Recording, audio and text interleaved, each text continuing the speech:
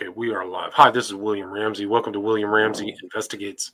On today's show, I have a very special guest. He reached out to me about his experiences of something that I'm familiar with, which is the Temple of Psychick Youth. I'd studied Genesis B. Orridge and included him in the book, my book, Children of the Beast, and kind of followed his career even up to his death. I think he died in 2021. But he is a very interesting figure. I've read through his book, The Psychic Bible, and I was particularly interested in Orridge too because there's pictures of him with somebody I also have studied in detail, is Damien Eccles. So that really kind of made me want to follow Genesis P. Orridge. But my guest name is Bill Smith. He runs a podcast titled Nature Knowledge Cosmovision, and he was in the Temple of Psychick Youth in the 80s. So he's and during his youth. So he's very articulate. He's from the UK. He lives now in Colombia. So it's kind of keeping with the international theme of my show. So I'm delighted he reached out to me, and I've listened to some of his stuff, but I'm glad to have him. So Bill Smith, welcome to William Ramsey Investigates. Hi, William. Thank you for having me. Awesome. Well, thanks for on short notice. Yes. Thanks for people.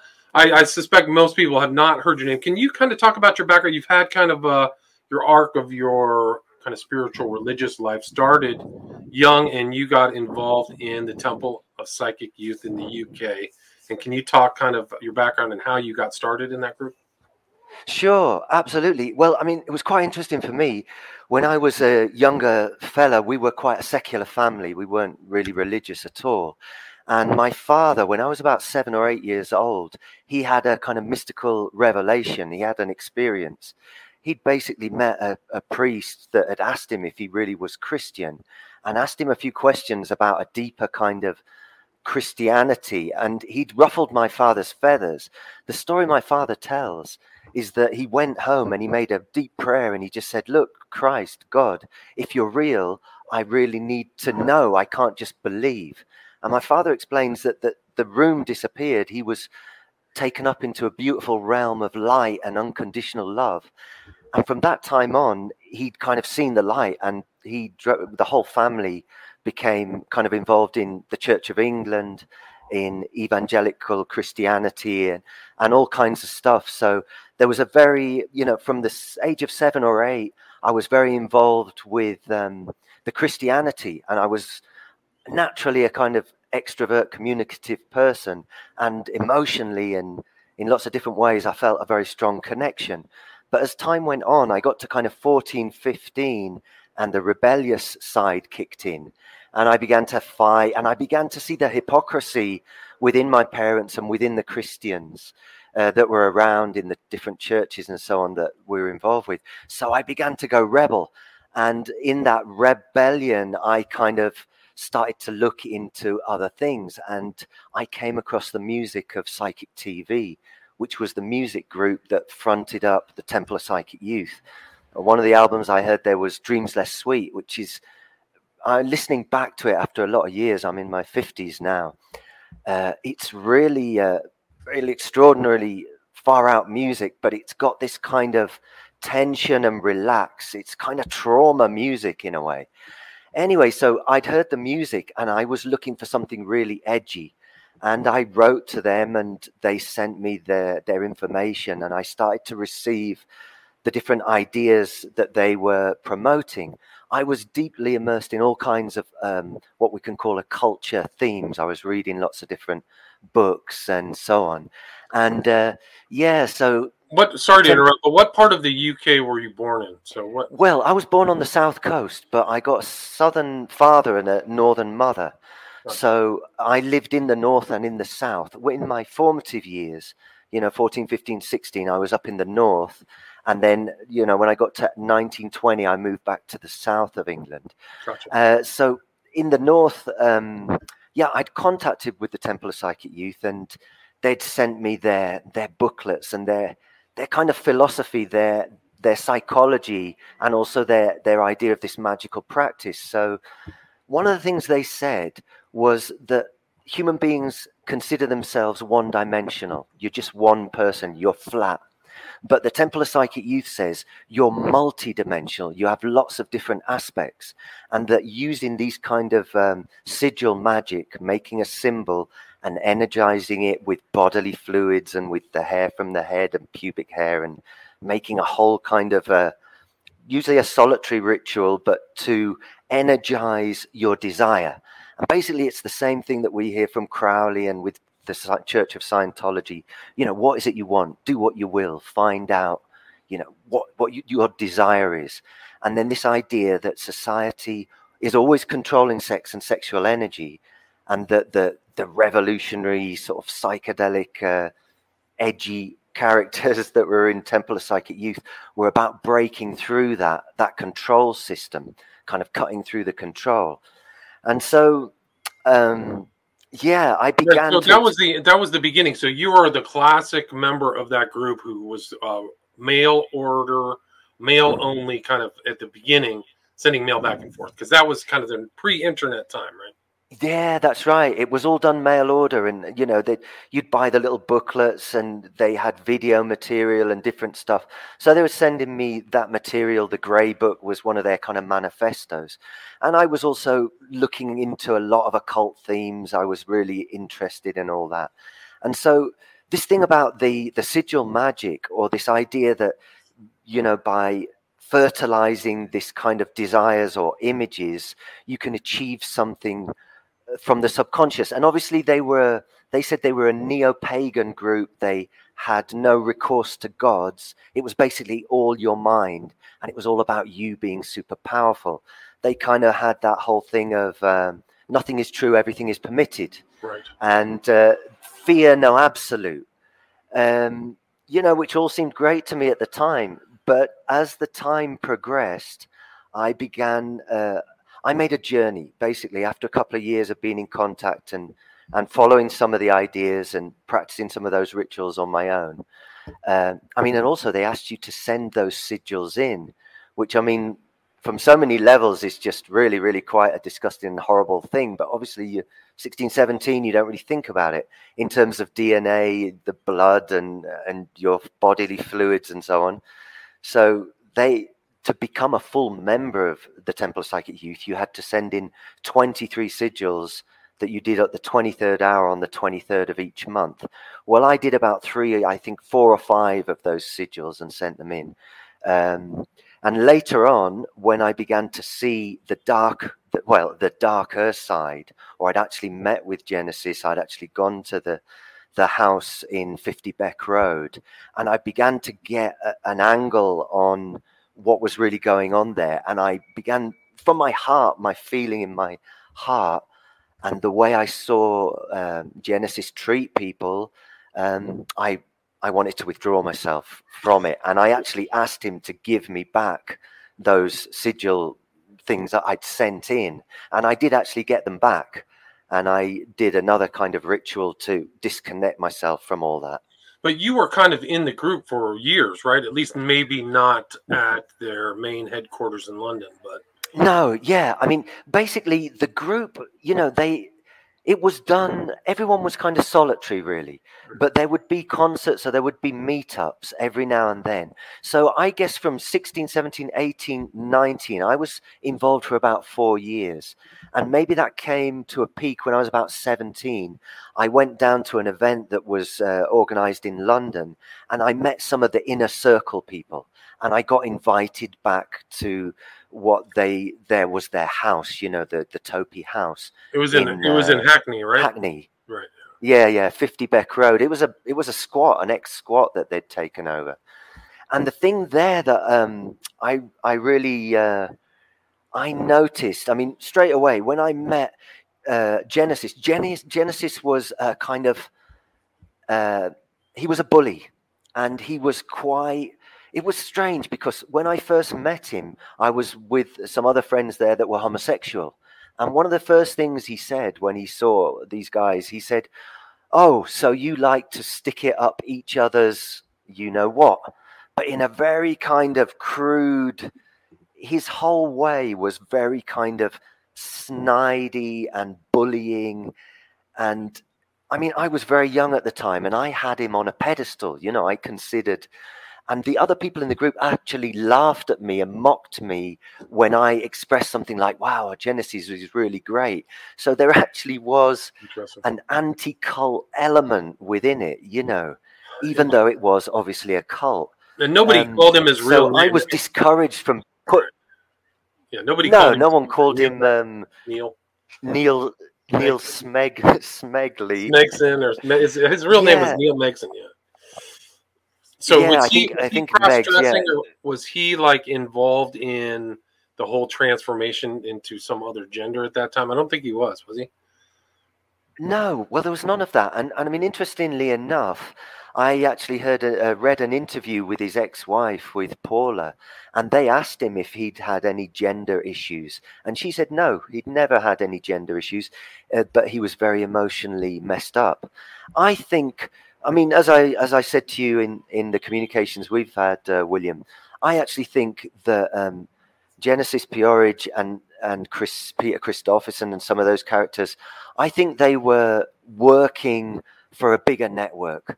I think they were working for like the elite satanic kind of underground. I think they were kind of lifetime actors. And I believe the fact that he went into the whole transgender in his later life was because that was the agenda that was being pushed. And so I think he just went into that. So did you meet Christopherson? Yeah. Oh, so you knew Christopherson too? No, he was out of the group by that time. They'd split up at that point. But there was quite a lot of homosexual kind of those high level of homosexuals, you know, like that were obviously upper class people that had come from the higher levels of society. And I think I can't remember if I mentioned it when we were talking before, but one of the Psychic TV concerts I was at, I actually went on stage, you know, in a loincloth, body painted, at a concert they did at the Astoria.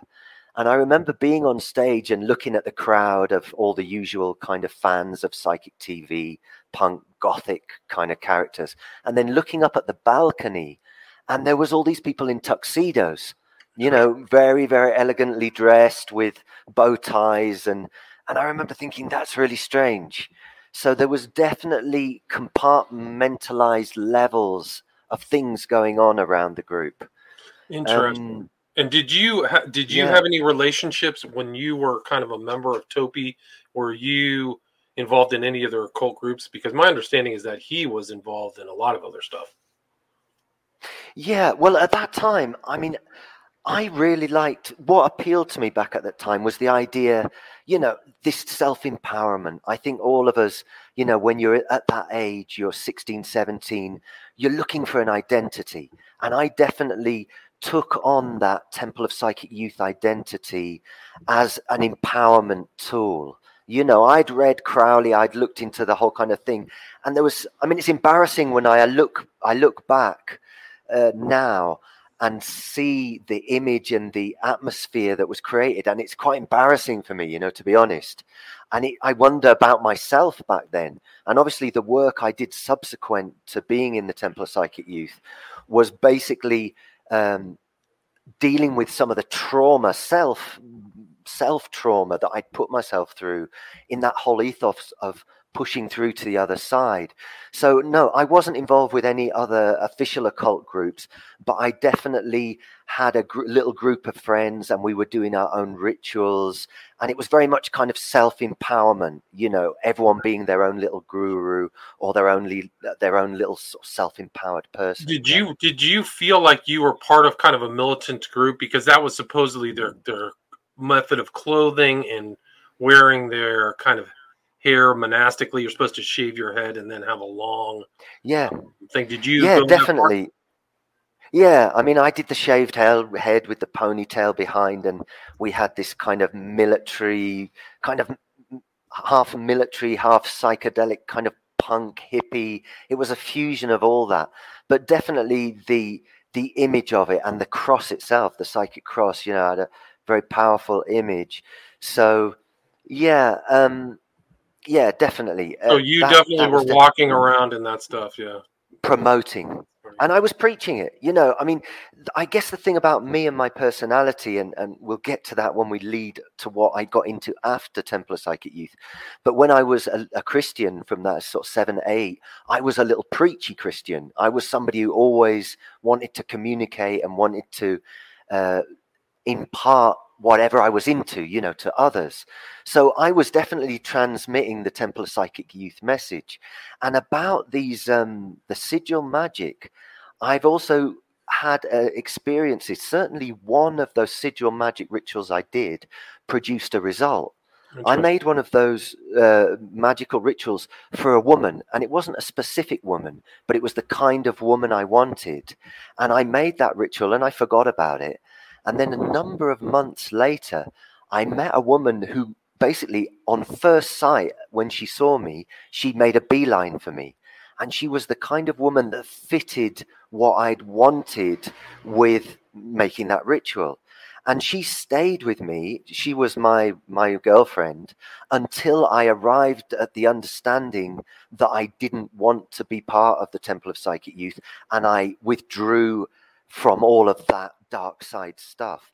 And when I started to do that, she broke with me. It was very clear that I knew kind of intuitively that she'd come to me as part of that magical thing I'd done, but she was working for that side, the negative side. And that when I started to understand and go to a more positive side, she didn't want to go there. So I kind of have this understanding now with my 52 years of experience that God and the devil, they pay you, like depending on who you're serving, what forces you decide to serve, they give you rewards for that. And of course, we know from the Christian point of view that Satan is the Lord of this world. Like when Jesus was in the wilderness and he said, bow down and worship me and I'll make you king of everything. And Christ said, get thee behind me, Satan, so on. Well, it's because those forces or that force of opposition to goodness, to truth, to morality, to love, to the notion of an absolute, to healing and goodness, is what rules our world. And so it seems to me that groups like Topi and I mean, we obviously live in an ambient, in the ocean of a culture, really. It's what is ubiquitous. It's everywhere, Yeah, it's everywhere. If you really put your lens on to see it, you're swimming in it. Yeah, swimming in it. Yeah, indeed. Indeed. It's really the background of the world power, how groups come to power, but it's all secretive. So you have to kind of look behind the curtain. Did you ever meet John Balance or David Tibet? No, I never did. And I mean, I actually had quite an affinity for David Tibet's music, his Current 93, and that very kind of poetic, kind of emotional side of things. But I had a friend who met Dave Tibet, and one of the things he said to me was that he was like a nasty bully, upper class prefect boy, that they all really had that kind of angle. And that's the interesting thing, because one of the things I naively thought when I first had contact with the Temple of Psychic Youth and I saw the videos they put out, there was a video called First Transmissions that had some videos there called Temple of Psychic Youth Rituals, which had a lot of emphasis on kind of sadomasochistic. It was kind of like hardcore pornography, but with a sadomasochistic angle. Bloodletting. I remember when I would do bloodletting, right? Yeah, bloodletting and kind of a sadomasochistic thing. But I remember naively thinking, oh, wow, these people must have a lot of love and trust to be able to do that kind of thing with each other. But when I got closer in, and this was another point I wanted to mention, the room that they did their rituals in was called the nursery. And I remember hearing about a group called Genesis. There was a group that Prince Charles liked. You remember the Genesis group? The band, yeah, absolutely. Mm-hmm. Yeah, the band. And their first album, apparently, or one of their early albums, was called Nursery Crimes. And I remember reflecting after I got away, got disconnected myself from the Temple of Psychic Youth thing, and thinking, right, strange that they use this term for their ritual room. It was the nursery. And again, as you said, you've read the Psychic Bible, and in there he said that a lot of the young people that were in the group had been sexually abused. So there was something in that whole, that whole Right, thing. very dark, like a And mean kind of sadomasochistic undercurrent. But if you look through yeah, the Psychic Bible, there's literal pictures of guys being tied up, hanged on wall with masks. I mean, yeah, stuff from the exactly. I think that's mainly Genesis, because he was a masochist, and he was a sadist, and they seem to go together.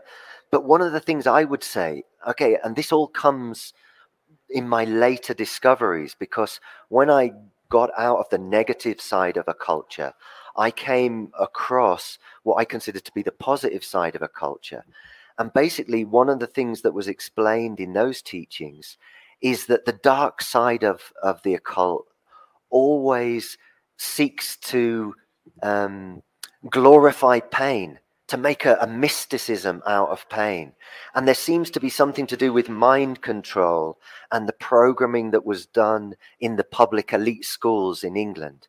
I remember your interview recently with the guy on Dustin. Churchill. Yeah, Dustin. Yeah, that was done in order to train the top people in society. Those that were going to be the leaders of society had to be put through.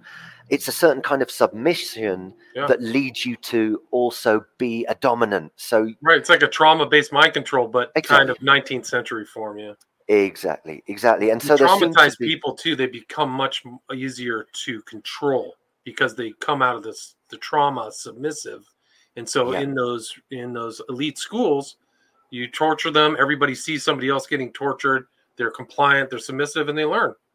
And then they exactly. expand the empire. That's the whole. Yeah, and then you going through that, by going through that, you get the opportunity to do it to the lower downs, or the younger boys below you, and so on and so forth. Hey, it's not much that different here in the States with the elite kind of schools here. Yeah, and the fraternities and all yeah, that. yeah. When I'm fraternities too, good point. But when I was listening to Dutton, I was like, not that much different than the States. Maybe Yeah, not as brutal, but yeah. similar Anyway, to. so the other thing, I met another friend who had been connected with Temple of Psychic Youth, and I think this is an interesting story because it kind of shows how the public image, what I basically realized was that it's, even if you're a group like Psychic TV that was apparently underground, there's no way that you get on all the main TV shows. There's no way that you get into the music press. There's no way that your music gets worldwide distribution unless you're sanctioned from above. This whole thing that culture is too important for those who really control society to let it just happen. Right. So it's always a top-down thing. But I met a friend of mine. I was a guy that I knew back in the day, and he was a very handsome young guy. And I noticed he had this really big scar on the side of his face, around his mouth. And I said, "Oh, how did you get the scar?" And he said, "Genesis P. Orridge broke a bottle and stuck it into my face, jabbed him in the face with a broken bottle." It turns out that when he was living on the south coast down in Brighton, they had an open relationship. I think they were very promiscuous. They were obviously involved in sadomasochism and all that kind of stuff. To be honest, Paula P. Orridge was a very sweet person, kind of very empathetic kind of person, as you'd expect. I think she'd been picked up by him and enticed into being with him for the fame and for, there was a deal there. Like that phrase, your teeth fit my wound. There was some kind of deal there, obviously, and he had the two daughters with her.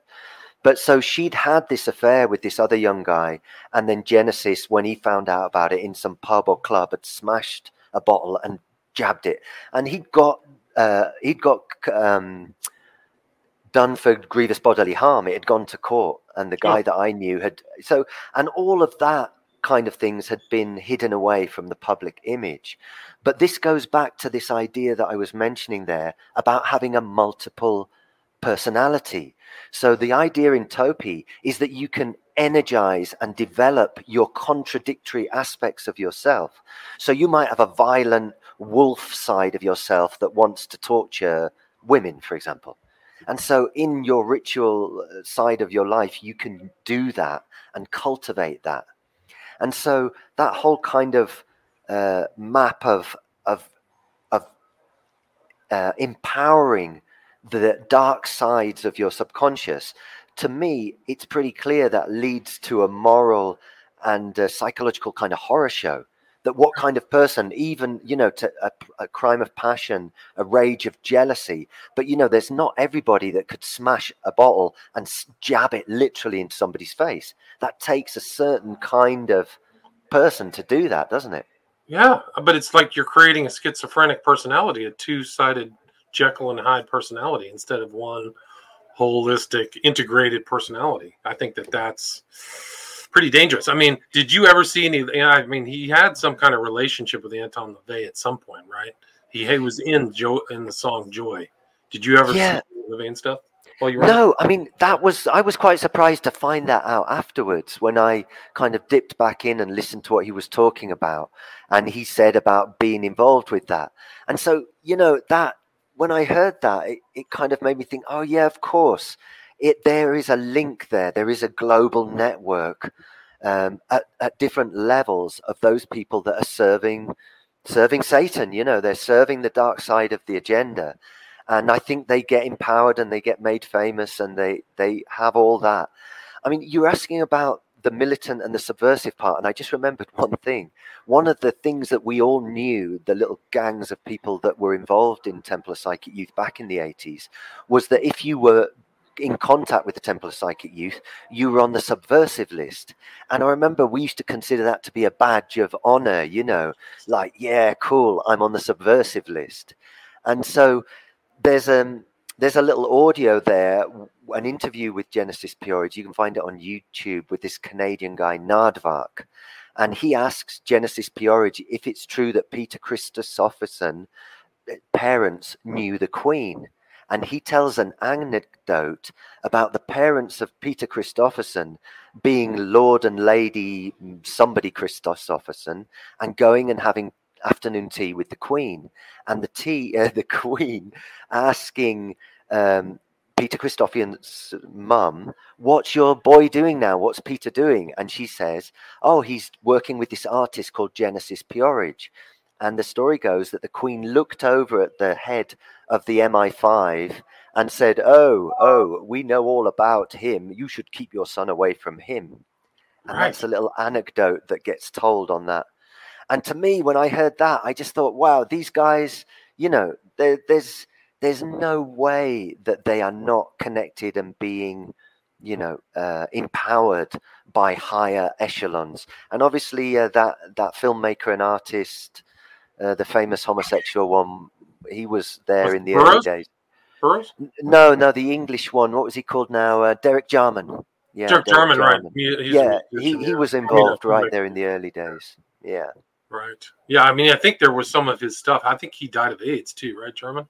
Yeah, I believe so, yeah. And, wow, so, I mean, Christopherson's dad I think he was a professor somewhere at Hull or one of these universities. Like, I think he was a bigwig. You see the intelligence in his son too, Peter Christopherson. Sure. But did you ever get the feeling, like a monastic feeling? People have compared Topi to, like, Fight Club, kind of this rough, tough, you have to go out and do things and you're all wearing the same clothes and those types of things. Did you ever get that feeling?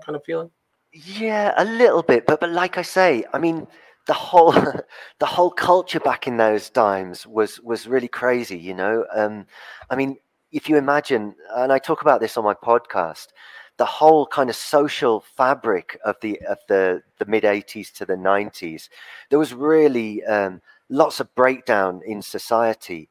There was these kind of the New Age traveler movement. There was a lot of inner city problems.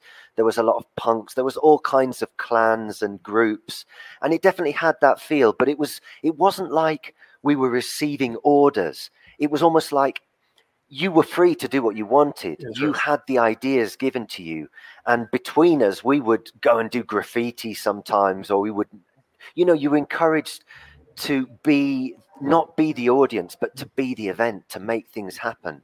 So in a sense, that thing of doing stuff that empowered you was what it was all about. There was definitely it was definitely that thing of we are the special ones, we're the chosen ones, and everyone else was flat.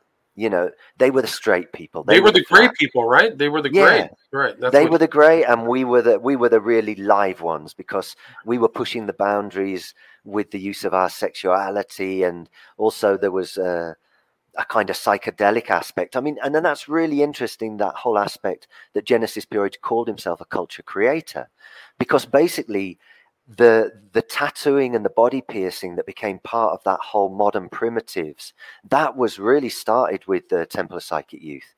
Wow. So they were doing the piercing that went through the head of the penis, that went through the tube like a ring, that went through the nipples and the nose and all that kind of stuff, And actually, I did that. I had what they call the amapalang, which is a barbell that goes right through the head of the penis. I do still have the scars and the tattoos of my days back there. But later on, when I broke with that and I began to understand what defines the dark side and the light side, I actually had a deep meditation where I saw that those kind of body piercings are really, really bad for your health. Not only bad for your health, but there's something magical about them. That it's kind of like it's like an energetic deal, or what do we call it? Like a pact. Like you make a pact with those dark forces, whether you know it or not. Because like the Church of Satan, Topi wouldn't have any recourse to gods or demons or other beings. It's all about your mind. It's all about the human power. But it seems to me now, looking back on it all, that obviously they were connected with the Church of Satan, and that there were dark forces that they were serving. Yeah, they were the OTO. They integrated all this stuff. People called them the most important occult group of the 80s, which was right in the time that you're there. So I remember, even where I grew up in Northern California, I didn't know it at the time, but there were guys that were in my high school who had the shaved head and the little, like, whatever, the long hair that came down the back of your head. They were Topi members. So they had a global impact. Smaller members of society. Not I don't think that they were really trying to be super popular, but they had a world attachment. Let me quote this from Genesis Peerage. This is from 1989. This is from Children of the Beast. Quote, "I've been involved in a total war with culture since the day I started. I'm at war with the status quo of society, and I'm at war with those in control and power. I'm at war with hypocrisy and lies. I'm at war with the mass media. Then I'm at war with every bastard who tries to hurt someone else for its own sake. I'm at war with privilege. I'm at war with all things that one should be at war with, basically. As my mentor used to say, I feel your pain, I feel your shame, and you're not to blame." Wow. So there's the pain element. Absolutely. And also, I mean, there was a slogan there from Topi, which was total love, total war, total riot. And recently I reflect on that, and I think the total war is against the human values and the human spiritual values, the human moral values. And I think that war he was talking about, I think they were from the establishment. I think the establishment empowered them to look like they were at war with, like it says there. But actually, I believe they were serving the system. Wow, interesting. And do you ever? I mean, you left before, but they got raided, and he came to the States and lived the rest of his life in New York City. Did you ever hear about the raid or? Well, I knew them around that last stage, and I mean, I just remember that Genesis saying that they saved him storage. They saved him from paying for storage. Apparently, they raided and they took all the contents, the house content, video, all the stuff that they had there. And they were actually in Nepal at that time, and then they went to the States.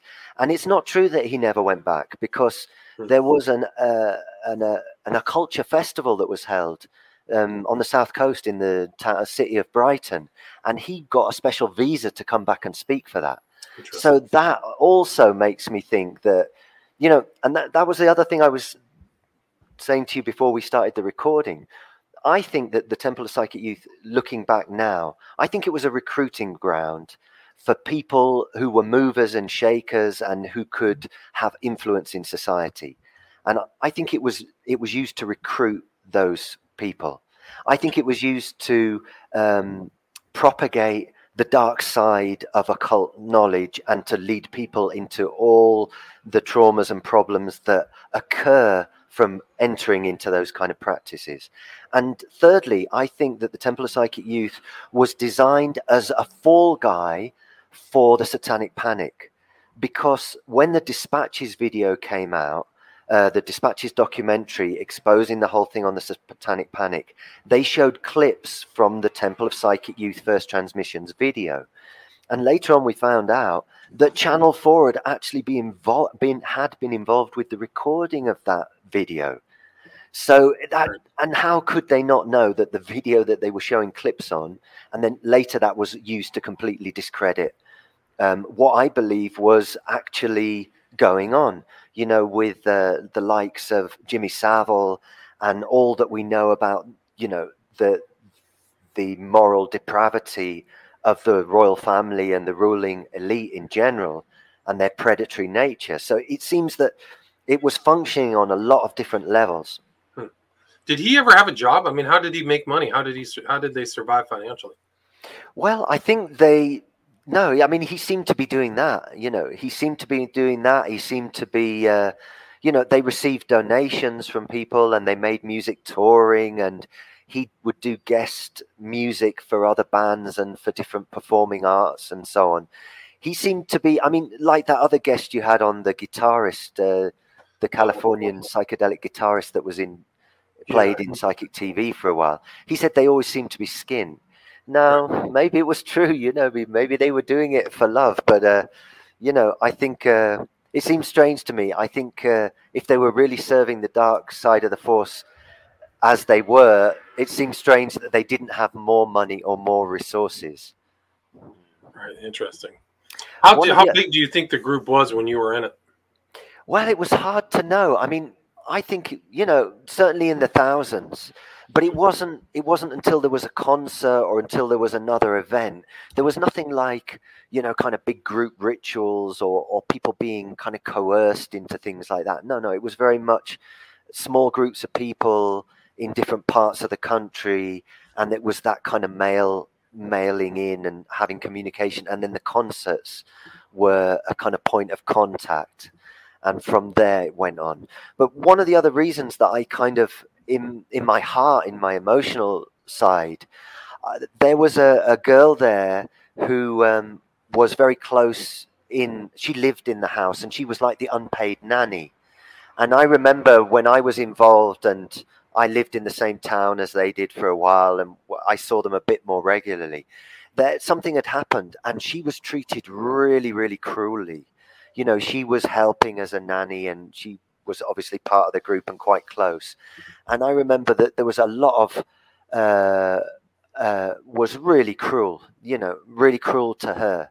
And basically she was, expulsed from the house and was treated very horribly.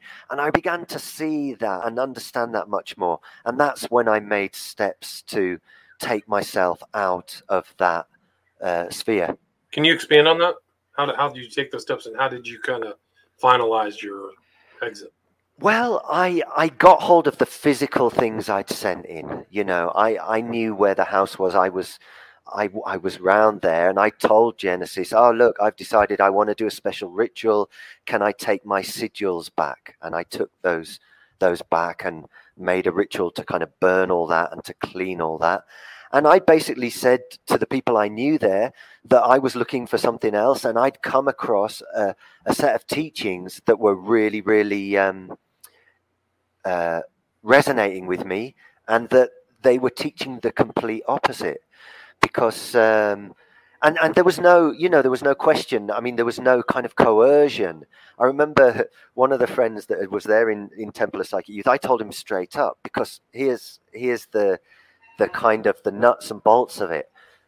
In terms of this idea of sex and sexuality, and especially the occult idea of the orgasm itself, the orgasm and ejaculation, and that being a special moment when the gap is made in order that something magical can happen in your subconscious, and the whole focus being on ritual kind of orgasm, like that ejaculation, orgasm, sexual magic.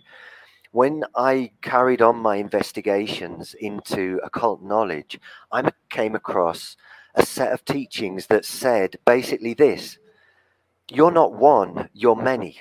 There are many different aspects of yourself. And those aspects are enemies of your true spirit and your true nature. Those multiple parts of yourselves are basically heads of the 7 capital sins. So they're living psychological aggregates that represent lust and pride and anger and greed and all the vices. And that teaching said that the sexual energy, and especially the semen, the sexual energy in the male and the female, is absolutely sacred because it's creative, because it is life itself. With only one sperm, you can create a child. Yet with an ejaculation, 500 million or 300 million sperms are released. So like we hear in these tantric teachings, in ancient India, in Buddhism, and actually in some of the ancient Christian mysteries, there's this idea that the sexual substances can be transmuted or transformed. And so the idea in this teaching that I found subsequently was not to ejaculate the semen, that the semen and the sex should be used in love with one partner, and that the semen itself could be transmuted and used for the regeneration of the physical body, for the development of spiritual faculties, for kind of lots of health and positive aspects. And so when I received that second teaching, which came out of this whole Gnostic current of ideas, I remember looking and going, wow, I've got like the 2 extreme polarities, the right and the left-hand path. And basically with this idea in the right-hand path that the sexual energy was really important, but it could be used to bring about a unity or a transformation, a mystical death of your vices, and an internal birth of your Christ consciousness or your Christic virtues, in comparison to the ideas in Topi that you're basically fueling your multiple demonic aspects of yourself. And so that was really quite extraordinary for me. So luckily for myself, from 16, 17, 18, 19, by the age of 20, I'd made a radical change. I'd stopped all kinds of drugs and drink, and I'd cut out from the dark side and the Topi and the occult thing.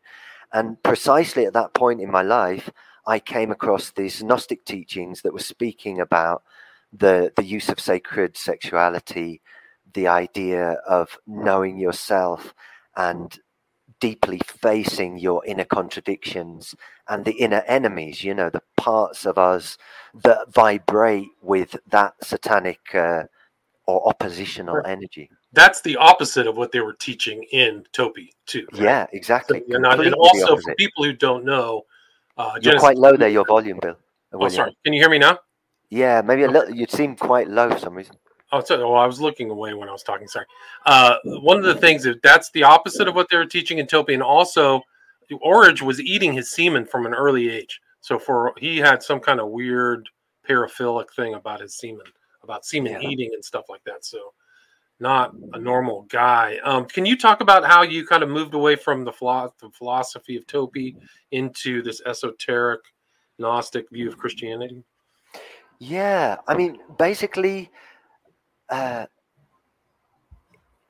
was a gradual process. I mean, I think there were certain things I had to do, and that was I realized, and also that the whole ethos around the Topi kind of idea, there was a lot of alcohol abuse, there was a lot of drug abuse, there was all kinds of things going on with those kind of people that those subversive people.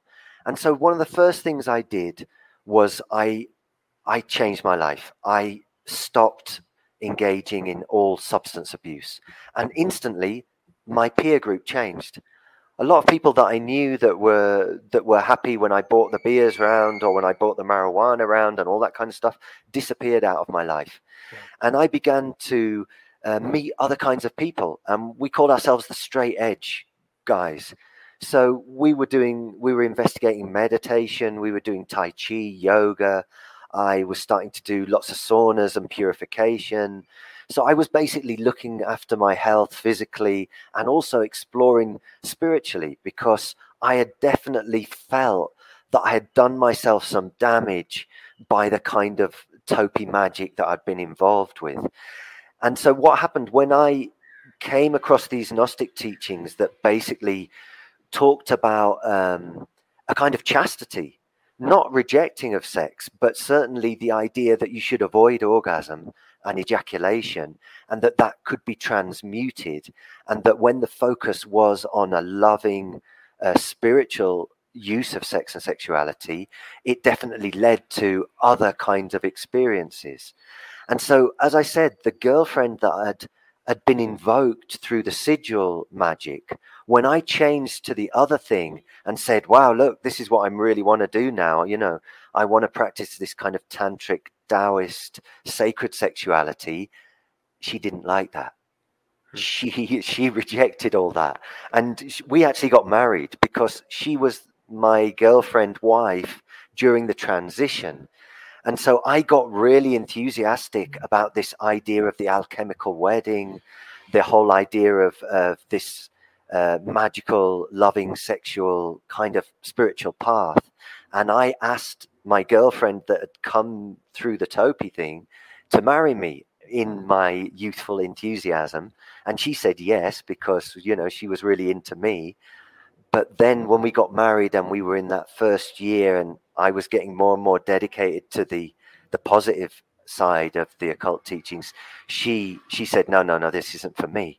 And so I kind of realized that she'd come to me through that dark magic, and that was what she was for, that she wouldn't be she wouldn't help me if I wanted to go in the right hand path, in the path of purification.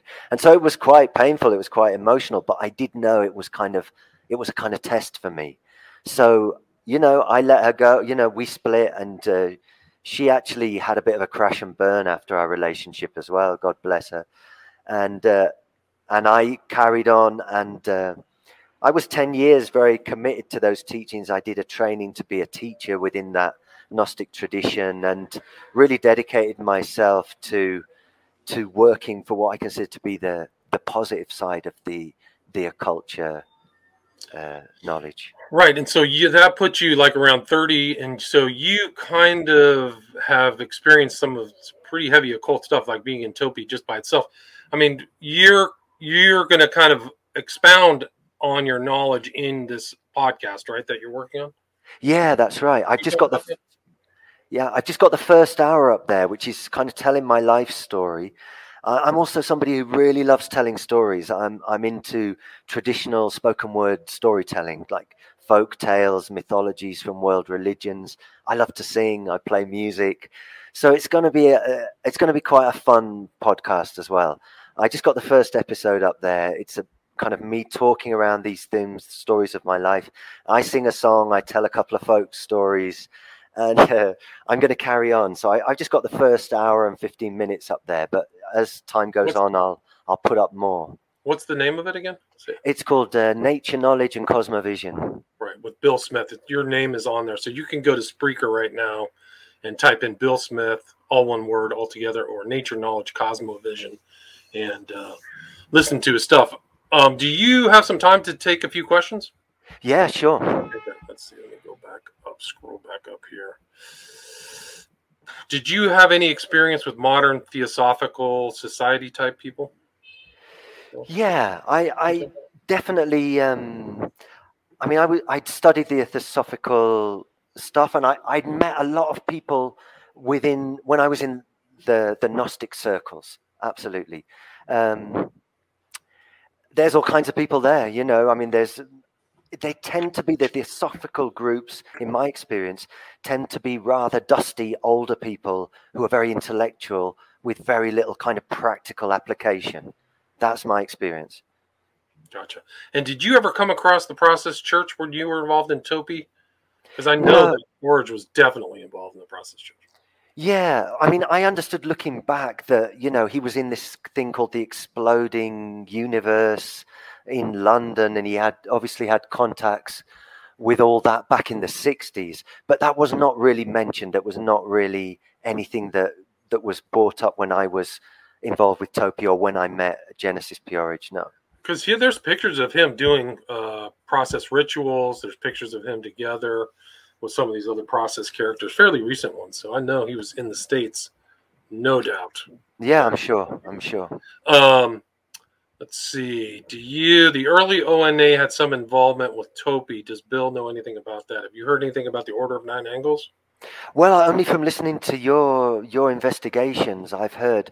But to be honest, I think if there were darker, heavier things going on, and as I said, there were different points in certain events when I saw kinds of people that made me think, wow, what are those people doing there? And I remember there being kind of these kind of higher society people and certain people being around those events.